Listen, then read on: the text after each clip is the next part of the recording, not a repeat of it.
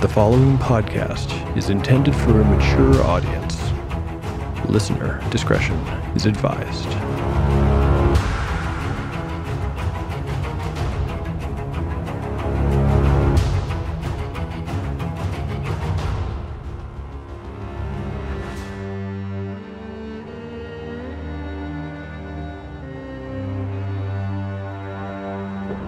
Welcome back to Tale of the Manticore. Like the creature from which it takes its name, Tale of the Manticore is a mashup, a crossbreeding between two different species of storytelling. Here you will find the unpredictability of old-school paper and dice games with the storycraft of a dark fantasy novel. No character is sacred, and no character will be spared if the dice decide their fate is at hand. The dice determine all. According to lore, the tale of a manticore is barbed with cruel iron spikes. There will be much pain in the days ahead.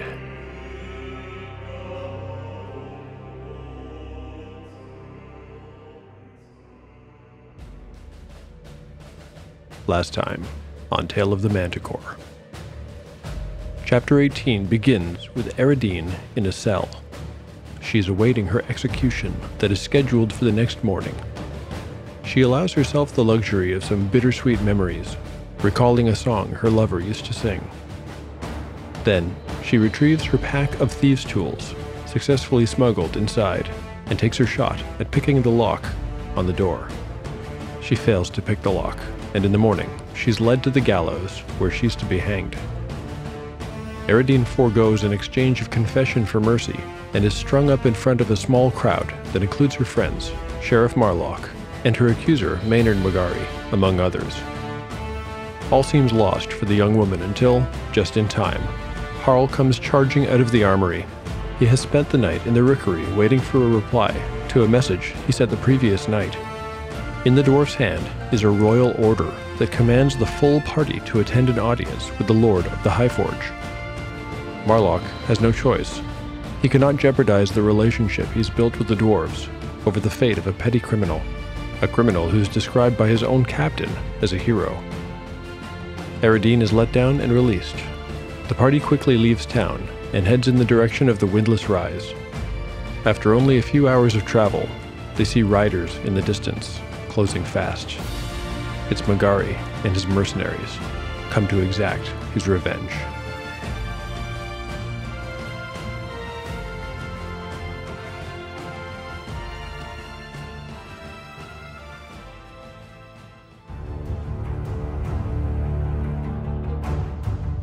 Chapter 19, Part 1. Day 24, noon.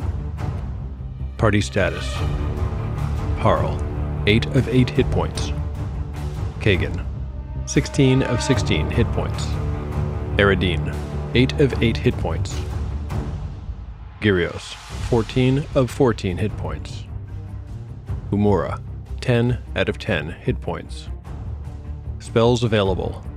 Umura has memorized Hold Portal and Charm Person. Gyrios has prayed for Cure Light Wounds.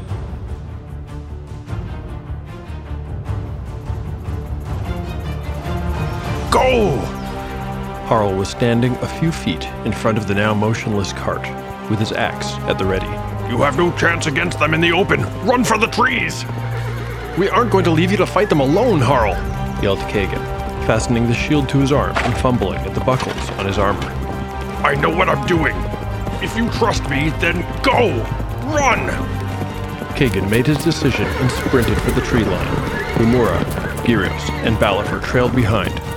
Eridine, still dressed in nothing but her prisoner's frock and undergarments, was fast, already in front of the rest. Down the road, the charging riders responded, with one of the spearmen staying the course, hurtling toward the lone dwarf, and the others veering right to catch the party before they made it to the trees.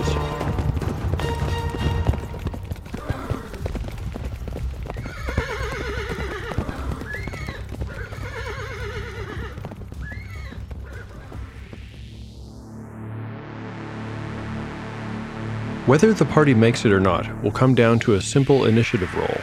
We'll get to that in a minute. First, let's see what our party is up against. Magari himself is not so tough. He's a level 1 fighter, trained but inexperienced. He's not armored, not having expected to need it, he brought none. For this reason, and because he has hired men to fight for him, he will limit his involvement in this battle. Magari's mercenaries, however, are seasoned fighters. They do wear armor, and each of them is a real threat. Here's a brief overview of these men. The two wielding spears are level 2 fighters wearing chainmail armor. They have shields, but did not have them equipped, as they needed the full use of their left arm to control their galloping steeds. This gives them a base armor class of 5. Each man is tough, with 13 hit points. But the toughest of the mercenaries is a level 3 fighter, with 21 hit points. He's armored, as the others are, and has a base AC of 5 as well. Like Magari, he carries a longsword. There's a surprising lack of details in the BX rules surrounding the mechanics of mounted combat.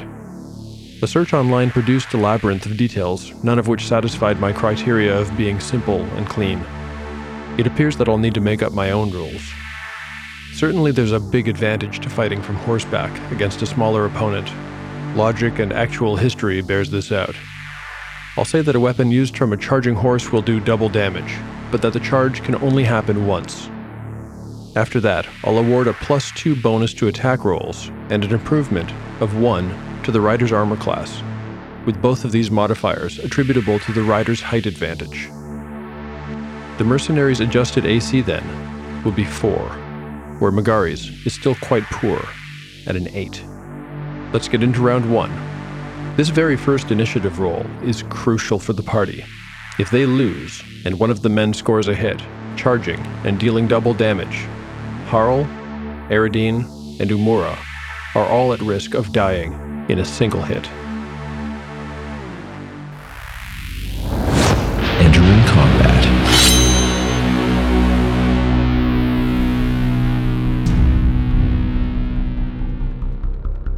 Round 1. Initiative. Magari's men. They've rolled a 1. The party. A 2. It's extremely close, but the party manages to act a split second before the mercenaries. Harl leaps backward and rolls under the cart, as the spearmen attacking him can do nothing but pull his horse to the side and pass harmlessly by. The 2 ponies, now unhitched from the wagon, bolt in fear. Everyone else leaps into the protection of the trees just before the horsemen can reach them. The party has effectively taken away the double damage potential of their charge. Deprived of their chance, the mercenaries cannot take any meaningful action, and so we're on to the next round. Round 2. Initiative. Magari's men. A 5. The party. A 1. Magari and his men adjust to the new situation quickly. They dismount, using their horses as cover. Any attacks on them will be at a -4 penalty. Those same attacks might hit their horses, but there will be no chance of the rider being thrown. The spearman threatening Harl does likewise. Come and play with me, my little man. Harl will roll across to the other side of the wagon and engage the man in hand-to-hand combat in the next round. At this point, Kagan and Gyrios can do little, and they must wait to act. Eredin, Balifer, and Umura, however, can take an action. Although he's not the greatest threat to them, Eredin will not miss this chance to take a shot at Magari. She needs a 15 to hit him. Here's the roll. 18, that's a hit. Eredin's done 4 points of damage.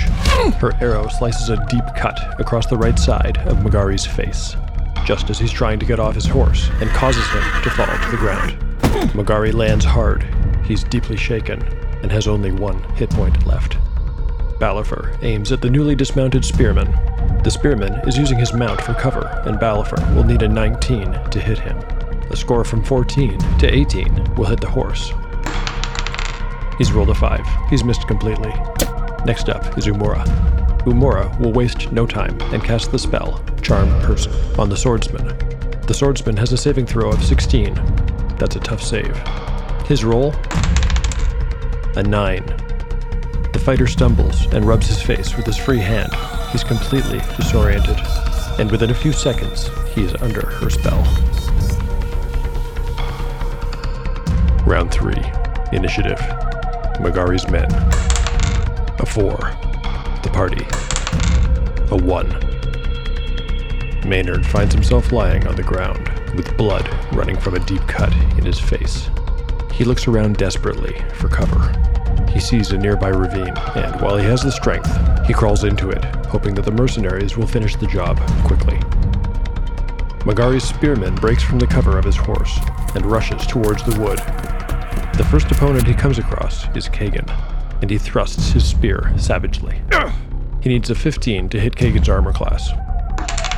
With a 6, he misses. Right behind him is the swordsman who's been charmed by Umura. This man is the leader of their band and the most dangerous of them. He now sees his fellow spearman as a threat to his friend Umura and attacks from behind. I'll give him a +2 bonus to the roll. He'll need a 12 to hit his former colleague. He's rolled a 6. The spearman has heard him rush up and, by instinct, dodges the swing. Over by the road, the other spearman faces off with Harl in hand-to-hand combat. Time to die, filthy dwarf. This spearman needs a 15 to hit Harl's AC. He feints and thrusts. But a 7 will not do it. Harl parries the blow and prepares a counterattack. He needs a 13 to hit the spearman, with whom he's facing off 1-on-1. He's rolled a 15. That's a hit. Ha! Harl's battle axe clips the man, but for just 2 points of damage. Eridine looses another arrow. This time, unable to see Magari, she fires at the approaching spearman. With a 9, she has missed. Balifer, using his crossbow, tries to put a quarrel in the same man. Another 9, another miss. There's not too much Umura can do at this point, so she simply calls out to the swordsman to protect her and her friends. Don't let them hurt us! Kagan swings back at the spearman, with whom he is now engaged. He needs a 13 to hit. An 18. Kagan has hit for 5 points of damage. At this point, Gyrios also springs from the trees and swings at that same man. He needs a 14 to hit. With a 10, he has missed. Round 4. Initiative. Magari's men. A 5. The party. A 3. The mercenaries have won again, but at this point, I need to do a morale check. Their leader is bewitched, they're outnumbered, and their benefactor is hiding in the dirt. Still, these are professional killers with a high morale. I'll say it's a 10. Here's the roll. It's an 8. They'll stay and fight, at least for now. The spearman on Kagan realizes that he's surrounded, but he figures that if he can take down this one man, he can even the odds. He jabs at Kagan again, but there's just too many men around him. He's rolled a 3 and has missed badly. Yeah. His former leader, the swordsman, now attacks him, but an 11 is a miss. Magari, holding a hand to his face, which continues to bleed profusely, is looking around for a chance to escape. He notices that his horse is not too far away. A little ways away on the road, the spearman and Harl continue to circle around the wagon. You slippery little mouse. Each one looking for a chance to strike. Why don't you come here and get me? The spearman thrusts. A 7. That's a miss. Now it's the party's turn. Harl springs forward and swings his axe. He has rolled a 4 and has also missed. How's this for a little mouse? Back at the tree line, Eridine is drawing her short sword. She's noticed that Harl is fighting alone. She sprints to help him, but she cannot get there this round. Kagan strikes at the spearman. An 11. That's close, but not good enough. Balifer, unable to fire into melee, is effectively out of the fight for now. He scans the road, looking for Magari.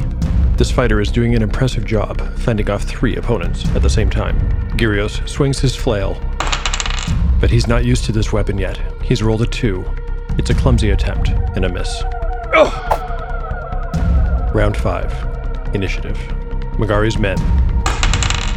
A 5. The party. Another 5. In this round, all action is simultaneous, which means that if anybody's incapacitated, they will still have a chance to counterattack. We'll start with the enemy's side. The spearman on Kagan makes his move. He needs a 15 to hit. A 13. The sharp tip of the spear scrapes across Kagan's shield harmlessly. The mercenary with the sword attacks. A 17, that's a hit. But he only does 1 point of damage. Over by the wagon, the spearman makes a savage thrust. A 14, a miss, but very, very close. As for Magari, I'm going to give him a 50% chance to make a run for his horse. On a percentile die. A 36, he does. Magari runs for it, but Balafur notices this and takes the shot. Balafur will need an 11 to hit the noble as he flees. An 8. The quarrel whizzes by harmlessly, spurring Magari to run even faster. Eridine has now closed with the spearman. She attacks. A 4 is a miss. Harl swings out with his battle axe. A 6, he's also missed. Ha! Back at the tree line, Kagan is fighting the spearman. A 15, that's a hit.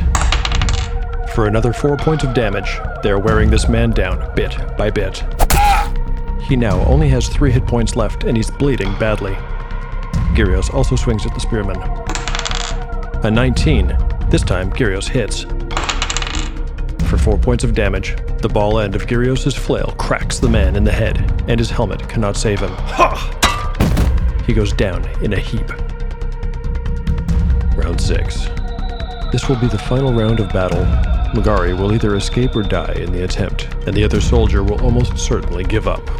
No rolling is necessary when the odds are so impossibly stacked against him, especially when, from his perspective, his own leader has betrayed him and switched sides.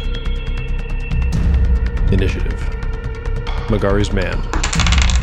5. The party. A 1. Magari has made it to his horse. He's a skilled rider and swings his broken body up into the saddle smoothly and digs in his spurs. Balafur will raise his crossbow, but Gyrios will stop him from firing.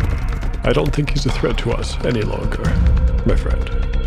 The remaining mercenary looks around and throws his spear to the ground, putting his hands in the air. I surrender! This fight is over.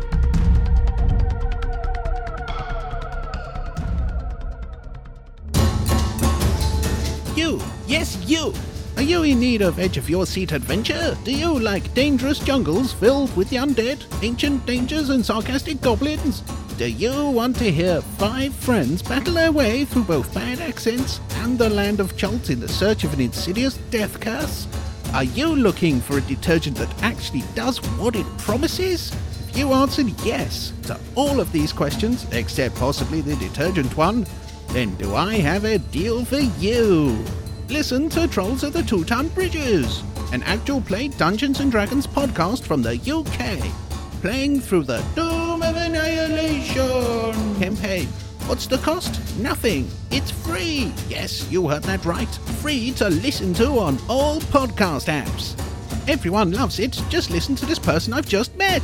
Can you get that out of my face? See? So join us at the table every Tuesday with Trolls of the Two-Ton Bridges. Adventure.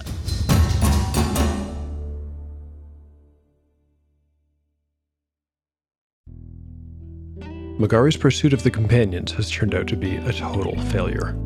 Amazingly, the party did not take a single hit during the entire exchange. While Balafur retrieves their ponies, Umura asks her new friend to kindly escort the spearman and the riderless horse back to Burke, where she promises to meet them later. The charmed fighter is only too happy to oblige, and they both ride off with the extra horse in tow. Kagan checks the body of the poor spearman who essentially had to fight them all by himself, and finds a few items of interest. We'll get to those momentarily. Before rehitching their wagon and continuing on their way, the party will also take the fallen mercenary's spear and suit of chainmail. Balafur says that selling it will help offset the cost of his business having been interrupted. The dwarf is also worried that he might not be safe when he returns to Burke eventually, but Harl assures him the men that attacked them were not from that town. Once they're back on the road, Kagan decides to kill some time by doing a full inventory. From the mercenaries, they took a flask of cheap whiskey, a flint and steel, 4 candles, and a whetstone. They also took a number of coins that Kagan now adds to their total. Back when they'd arrived in Burke, they were forced to pay a tax on their findings. Marlock had kept it simple and taken the flower-shaped brooch of gold and emeralds. Lord Skelling would eventually be the recipient of this piece of jewelry, and, in a dark twist of irony, its sale would end up partially funding Raffenfell's research. Aurea Santanir, Captain Tor, and Riley had also each been given a share of the treasure, 25 gold pieces apiece. A further 50 gold pieces was deducted and given to the families of the fallen soldiers. What remained, after dividing the mercenaries' purse, and after subtracting the money that Marlock took when he made them purchase the armor he'd given them on loan, plus the coins they already had, amounted to just 4 gold pieces, 351 silver pieces, and 82 coins of copper.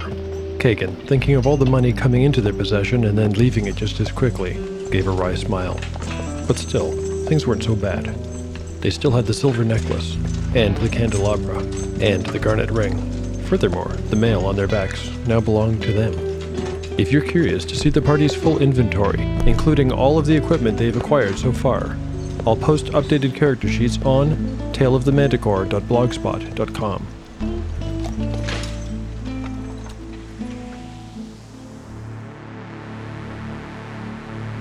Between the lines. Like almost every other battle that's occurred in Tale of the Manticore, the battle with the mercenaries did not go quite the way I'd expected.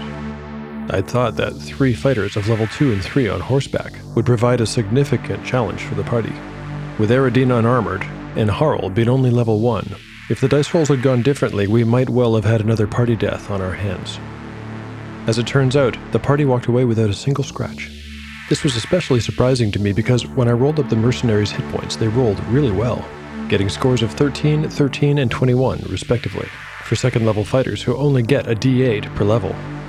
This battle, and the last couple of battles actually, have got me thinking that there are a couple of issues concerning hit points that I need to work out in Tale of the Manticore. 1. When characters and enemies are first or low level, and have relatively few hit points, it makes sense to describe every hit in combat as an actual wound, a blade raking across the chest, a club breaking bones, etc. But as the characters and their opponents rise in power, it makes less and less sense to describe it this way. This is a topic that belongs more in a Reddit forum than here, so I won't go into a lot of detail. But suffice it to say that hit points represent more than just health. They're an abstract idea. They represent luck and stamina and skill in reducing damage as it comes. Well, that's all well and good, but I feel it would be strange for me to play through a combat and announce a hit, and then describe it as a narrow miss. That could be confusing. So, in future you may find that during combat, I announce a hit with damage, but don't fully describe it. 2. One more thing concerning hit points. I think my decision to award PCs maximum hit points per level is a solid decision, but only for lower levels. I've decided that for level 3 and beyond, so that my PCs don't get overpowered, I'm going to apply my 50% min-out rule to them as well. So, for example, if Kagan, who's now level 2 and has 16 maximum hit points, gets to level 3, I'll roll a d8 and boost any result under a 5 to a 5.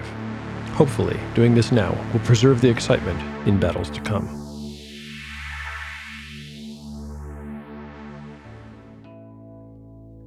Chapter 19, Part 2, Day 24, Evening. Party status.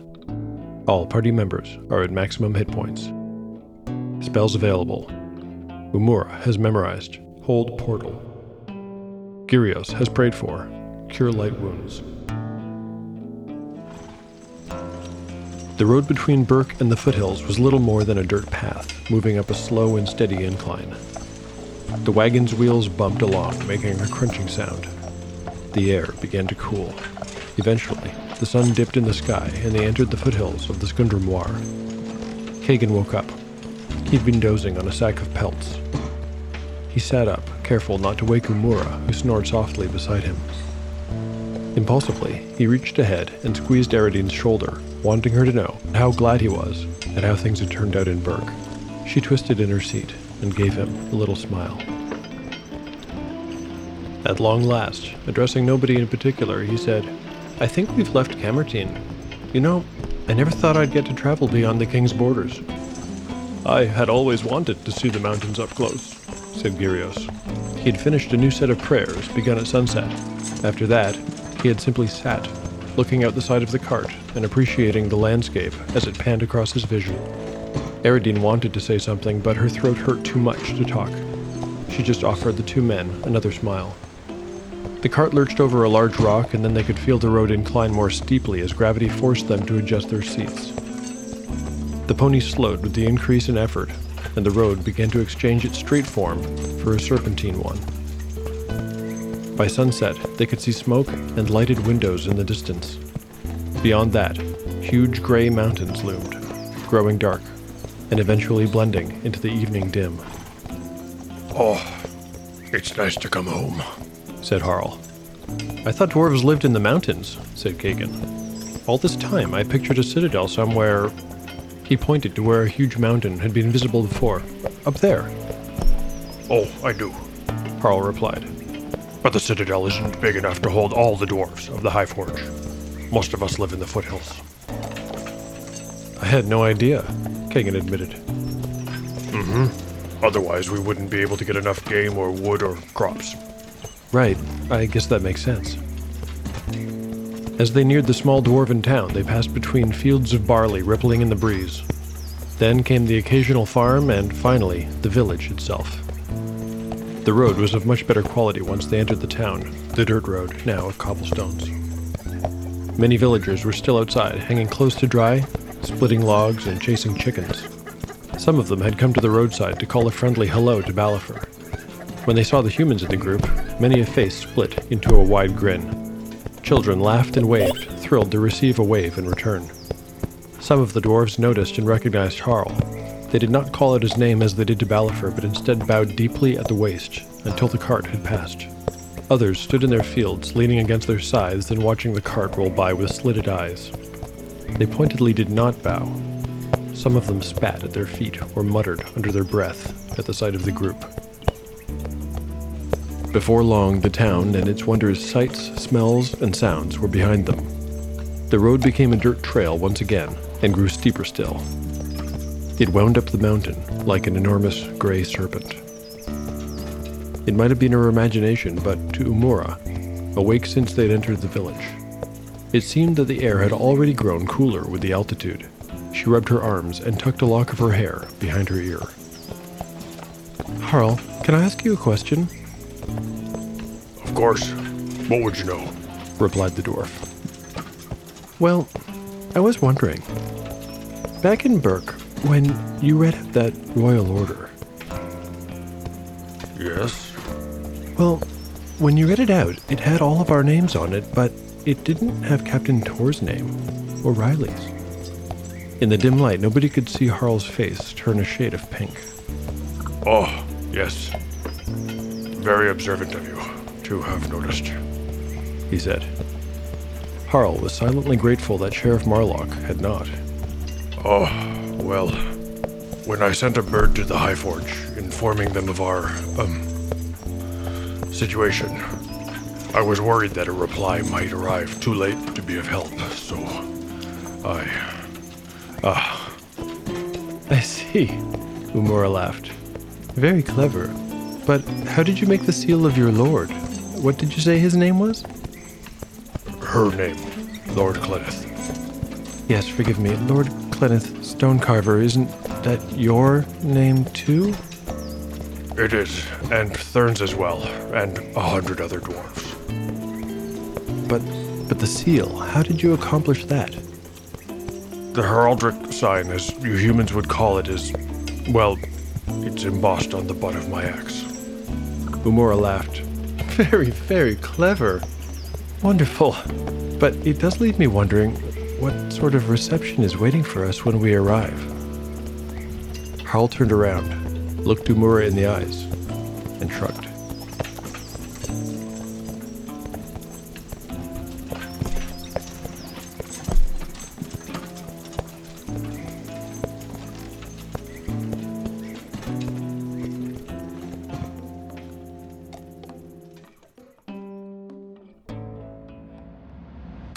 Thank you for listening to Tale of the Manticore.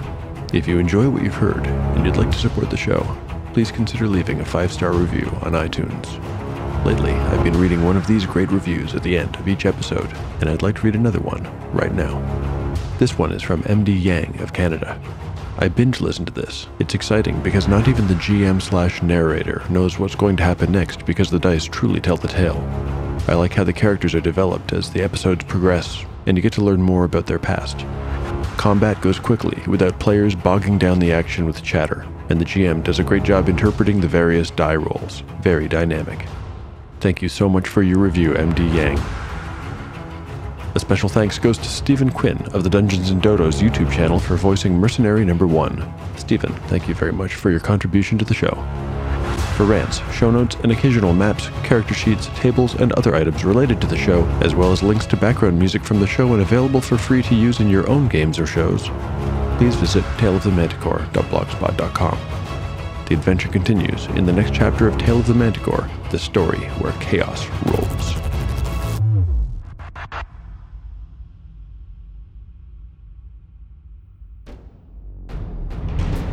No Small Roles, a D&D podcast where there are no small roles and no small consequences. Well, we do have the occasional small roll. So 6. that's a natural 2 for me for a total of 8. Don't think I've perceived very well. Natural 2, so that's a 3. Oh my gosh, it's a natural 1. We've prepared our party of players, And our polyhedral dice. so join our merry band of actors for a D&D podcast filled with intrigue, adventure, and laughter.